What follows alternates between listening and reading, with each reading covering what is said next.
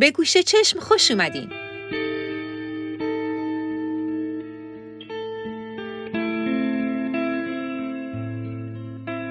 اگه با من سلماز نراقی در 5 قسمت گذشته همراه بوده باشین، حالا با مفاهیم پایه‌ای موسیقی در حدی آشنا شدین که به کمک اونا گوش موسیقایی عمیق‌تری نسبت به قبل پیدا کرده باشین و موقعی که حرفای بیشتری درباره موسیقی و فرهنگ میزنیم مثالاشو بهتر درک کنین. بله، اینجا گوش چشمه و ما بعد از 5 قسمت اول که به اصطلاحات تکنیکی موسیقی پرداختیم، حالا میخوایم رابطه موسیقی رو با موضوعاتی مثل دین و اسطوره، بزم و رزم، نمایش و آیین و جنسیت و قومیت بررسی کنیم.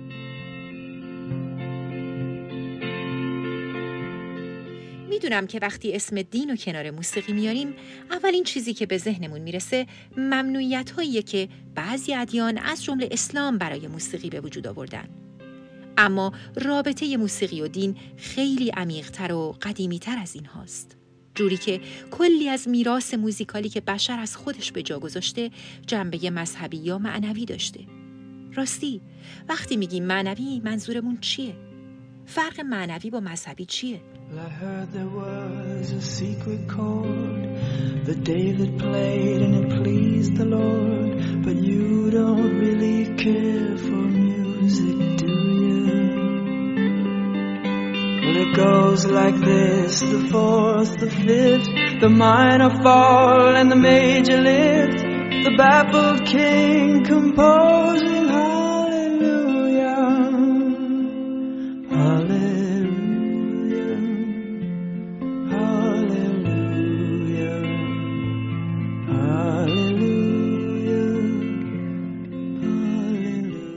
میرچا الیاده اسطوره‌شناس برجسته برای توضیح هنر معنوی یا مقدس یه تعبیر جالبی رو به کار میبره. اون میگه هنر مقدس دنبال اینه که چیزی که نامرئی و ناپیداست با استفاده از چیزهایی که مرئی و پیدا هستن نمایش بده و آشکار کنه. اما منظور از نامرئی چیه؟ ممکنه اولین چیزی که به ذهنتون میرسه خداوند باشه. اما من میخوام این توضیح رو اضافه کنم که حتی خود خداوند هم که از هزارها پیش تا امروز بارها شکلش در ذهن بشر تغییر پیدا کرده، مفهوم موجود یا پدیده‌ایه که انسان فرهنگساز برای غلبه بر ترس خودش از ناشناخته‌های طبیعت به وجود آورده. اگه بخواین در این مورد بیشتر بدونین، شما را دعوت میکنم به خوندن کتاب تاریخ خداوند اثر درخشان خانم کرن آرمسترانگ، دینشناس و متفکر معاصر که در ایران کتابش با عنوان خداشناسی از ابراهیم تا کنون ترجمه شده.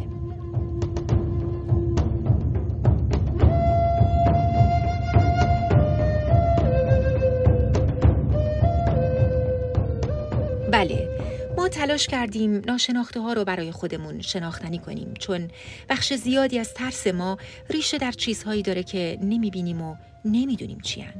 پس مجبوریم براشون اسم بذاریم، قصه بسازیم و بهشون هویت بدیم تا از تاریکی ذهنمون بیرون بیان و اون هیبت ترسناکشون یه کمی بریزه.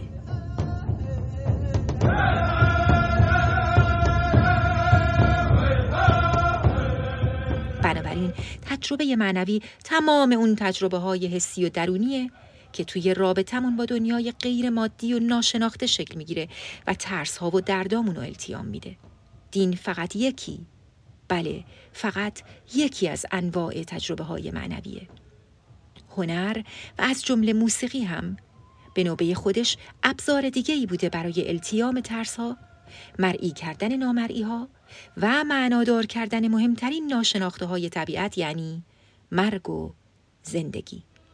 این شب از رهگذری می‌گذری در سفری، بی خبر از غافل در گوشه صحراها، در دل این دشت سیاه جان تو ای مانده به ره، گم شده در پیچ و خم شوق و تمناها.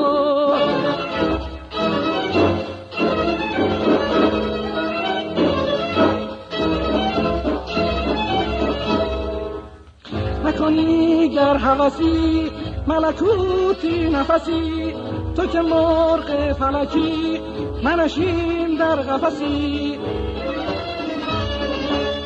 به چه دل بسته شوی به خدا خسته شوی چو مرادت نبود به مرادی برسی.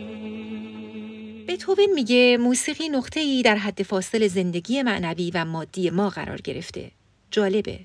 به این ترتیب شاید بشه گفت موسیقی یه دوزی از معنویته که روزانه یا گهگاه مصرفش میکنیم. از دوران پارین سنگی فلوت‌هایی به جا مونده اغلب از جنس استخون که داخل غارها کشف شدن. همون غارهایی که انسان‌ها دیواره‌های دور از دسترسش رو نقاشی می‌کردن و همین باعث شده که پژوهشگرها شک کنن این نقاشی‌ها تزئینی بوده باشه. اونا معتقدن که این نقاشی‌ها مربوط به آداب آیینی یا مذهبی بوده. همین باور رو هم در مورد سازهای ابتدایی کشف شده از غارها دارن.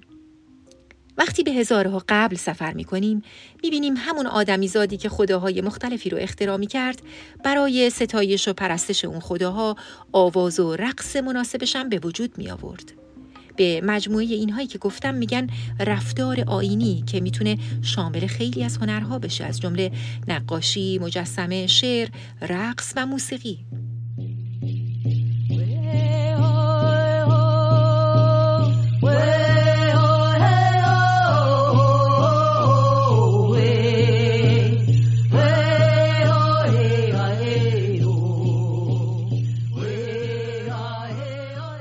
ولی آیا میشه یه ویژگی‌های صوتی یا عناصر موسیقایی مشخصی رو معنوی تر بدونیم؟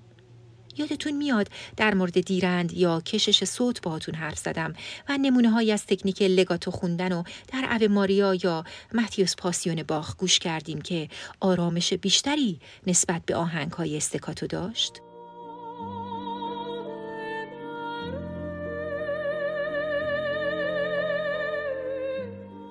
یا تفاوت بین ریتم‌های غیر قابل شمارش و ادیتیو با ریتم‌های متریک و قابل شمارش که گفتیم بعضی از محقق‌ها اسم ریتم‌های معنوی و مادی روشون گذاشتن.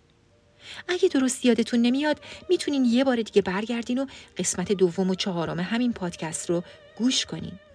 اما توی تحقیق مفصلی که روی موسیقی معنوی یا به اصطلاح موسیقی مقدس انجام شده، یه تیم مطالعاتی بعد از پژوهش‌های زیاد به چندین سوال اصلی رسیدن و سعی کردن اونها رو در قالب یه پرسشنامه از جامعه آماری حساب شده‌ای بپرسن. در نهایت با بررسی‌های خیلی زیادی که انجام شد، فهمیدن میشه نشانه‌های موسیقی معنوی رو اینطوری خلاصه کرد. اول اینکه توی مخاطب حس قرار گرفتن در مقابل یک قدرت یا نیروی برتر رو ایجاد کنه.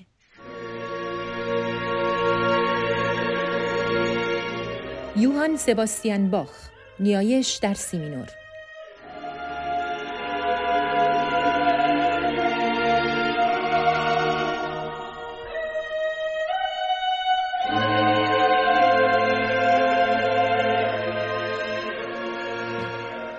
و دوم اینکه عواطفش رو به شدت درگیر کنه. میشه گفت در مقابل یک موسیقی معنوی شنونده حس مغلوب شدن، گمگشتگی یا از خود بی خود شدن داره، ضمن اینکه از لحاظ عاطفی هم منقلب شده.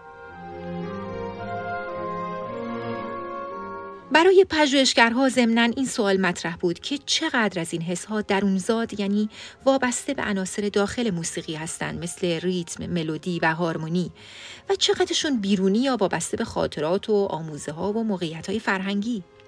یعنی مثلا اگه یه موسیقی رو که توی یه کشوری معنوی به حساب میاد ببریم توی یه محیط به کل متفاوت، اونا هم دچار همون احساسات میشن یا ممکنه خیلی عادی باهاش برخورد کنن. البته که بخش مهمی از این تاثیرات نتیجه اون بستر فرهنگیه. مثلا اگر ربنای شجریانو که ما همیشه سر افطار شنیدیم برای شنونده غربی بذاری، ممکنه بیشتر از توانایی اجرایی خواننده به وجد بیاد و بگه وای چه موسیقی درخشانی. ولی آیا همون حس معنوی براش اتفاق میفته؟ حالا اگه این دعا رو برای عرب زبان که متن عربیش هم کاملا متوجه میشه بذاریم چطور؟ به نظرتون روی اون تأثیر بیشتر یا متفاوت‌تری نمیذاره؟ همه از خدا این به سوی خدا برویم. بخشاینده بخشایشگر مهربان خوشنام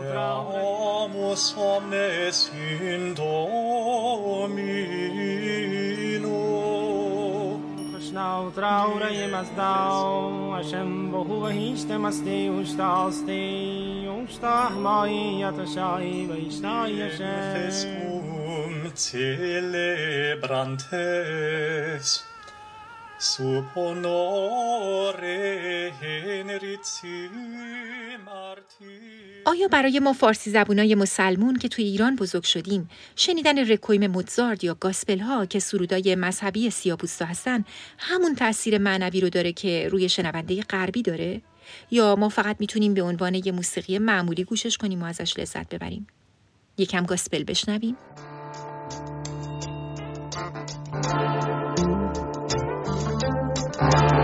Walk with me Lord تینا ترنر.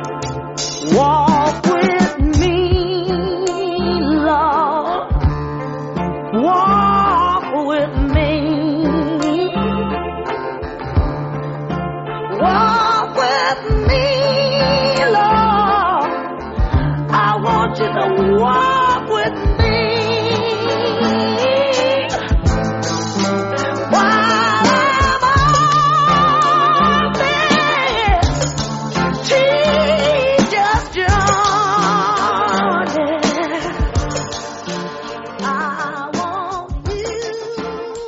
همونطوری که دیدیم توی این گاسپلی که یه سرود مسیحیه، با وجود اینکه کلمات باید به وضوح معناشون رو منتقل کنن و جمعیت به راحتی بتونن اون آواز رو همخوانی کنن، تزیینات یا تحریرهای زیادی به گوش میرسه. تحریر یا ملیسما زمانی اتفاق میفته که یه هجا رو با چند نوت بخونیم. مثلا به جای اینکه بگیم آمدم بگیم آمدم.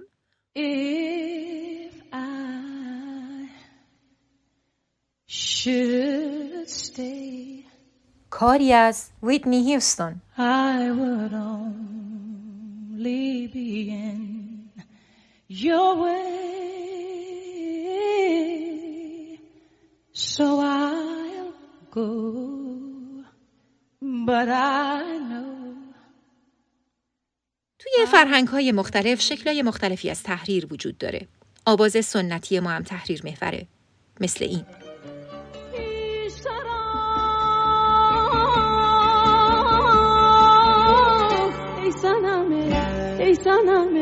ای سنم شنگ من، ای سنم هم دل و هم دلتنگ با صدای سحر محمدی بروجردی. بین که دلم تنگ شد، شی بگری بین که دلم تنگ شد، تا تو بگویش نقطه مقابل موسیقی ملیسماتیک یا تحریر محور، موسیقی سیلابیک یا هجا محوره که تقریباً هر هجایی نوت مخصوص خودشو داره، مثل این.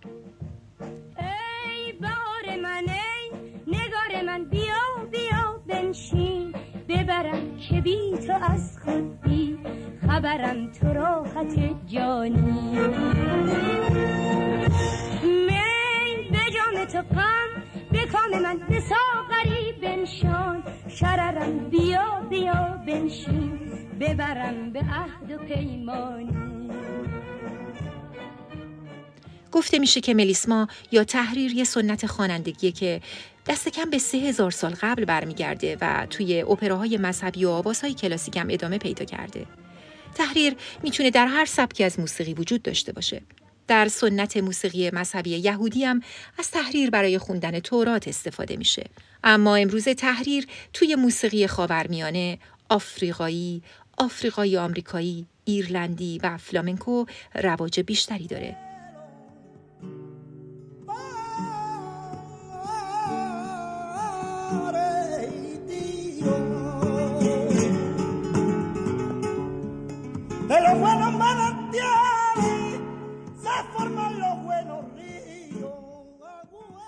ولی آیا میتونیم بین تحریر و موسیقی مذهبی پیوند زیباشناسانه‌ای برقرار کنیم؟ آیا تحریر تأثیر معنوی بیشتری روی شنونده میذاره یا برعکس حواسش رو از محتوای مذهبی اون ترانه پرت میکنه؟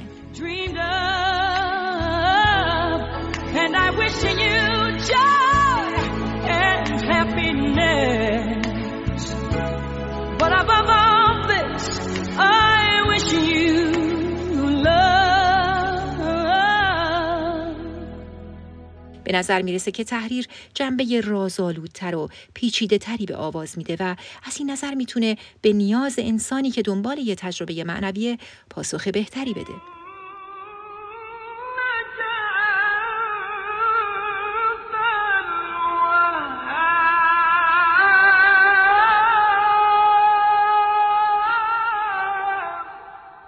اما از جمله موسیقی‌های معنوی که جنبه درمانگرانه هم داشتن موسیقی شمنیه.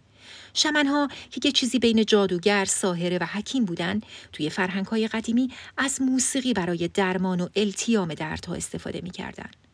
این موسیقی معمولاً تشکیل می‌شده از آواز، یعنی یه صدای انسانی و یک یا چند صدای ریتمیک که با سازهای کوبه‌ای تولید می‌شده.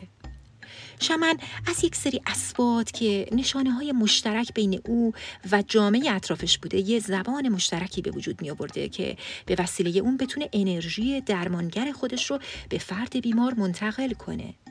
خیلی از این صداها تقلیدی از صداهای طبیعتاً مثل فریاد حیوانات.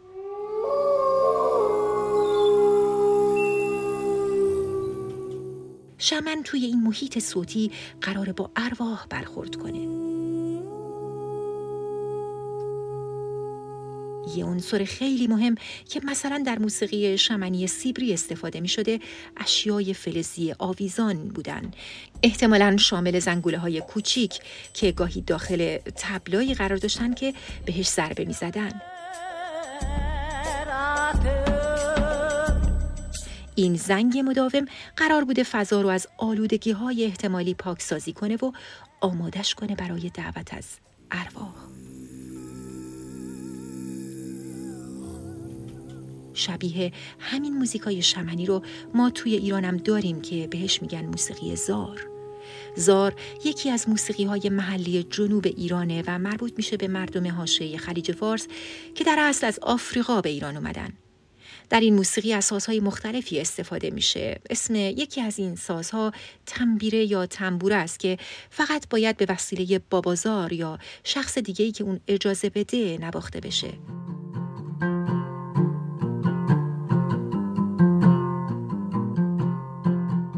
مزراب این ساز از شاخ گاو یا گوسفندیه که برای این مراسم قربانی شده. آهنگ خون که آهنگیه با ضرب آهنگ تند موقعی که خون در میاد اجرا میشه و بخشی از موسیقی زاره.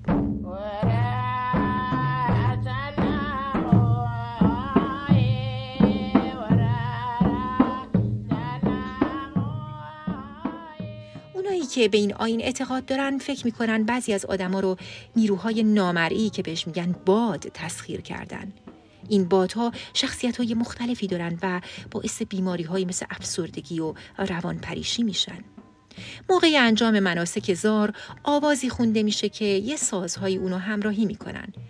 چون اونا معتقدن که این بادها با موسیقی بیرون میان و مامازار یا بابازار میتونن به هویت اون پی ببرن. بعد مرحله درمان شروع میشه. در سواحل جنوب به کسانی که گرفتار این بادها شده باشن اهل هوا میگن.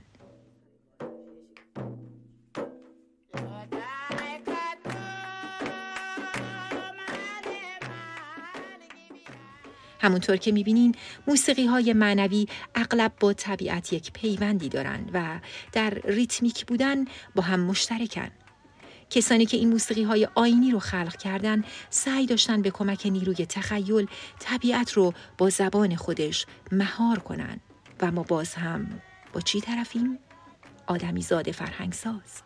حلزونی که لاک خودش رو همه جا حمل میکنه و در موقع لزوم میخزه داخلش تا احساس امنیت کنه. اینجا گوشه چشمه و حالا که درباره موسیقی معنوی و آیینی حرف زدیم، قراره در قسمت بعد بریم سراغ دین و فرم‌های موسیقایی بیشمار و متنوعش در سرتاسر جهان. توی قسمت بعد با ویژگی‌های تکنیکی بیشتری در موسیقی مذهبی آشنا میشین، اما حالا بریم و با هم به یه موسیقی یهودی گوش کنیم. این کلوهنو این کادوننو این که ملکنو این که مشینو این کلوهنو این کادوننو این که ملکینو این که ماشینو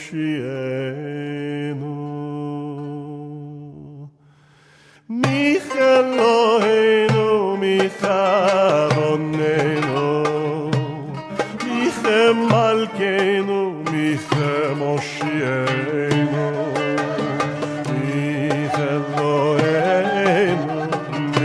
میخرانینو میخه ملکینو میخه ماشینو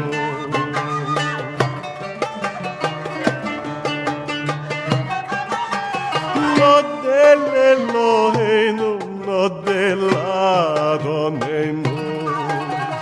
no dele malkenu no dele moshienu no dele Elohenu no deladonenu no dele malkenu no dele moshienu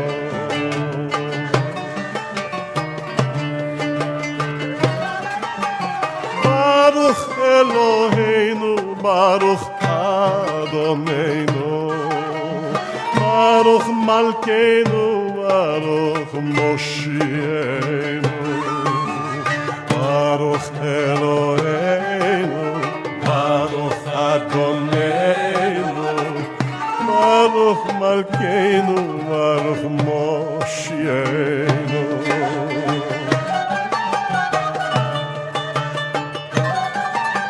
Atahu Eloheinu, Atahu Adonenu, Atahu Malkeinu, Atahu Moshienu, Atahu Eloheinu, Atahu Adonenu, Atahu Malkeinu, Atahu Moshienu.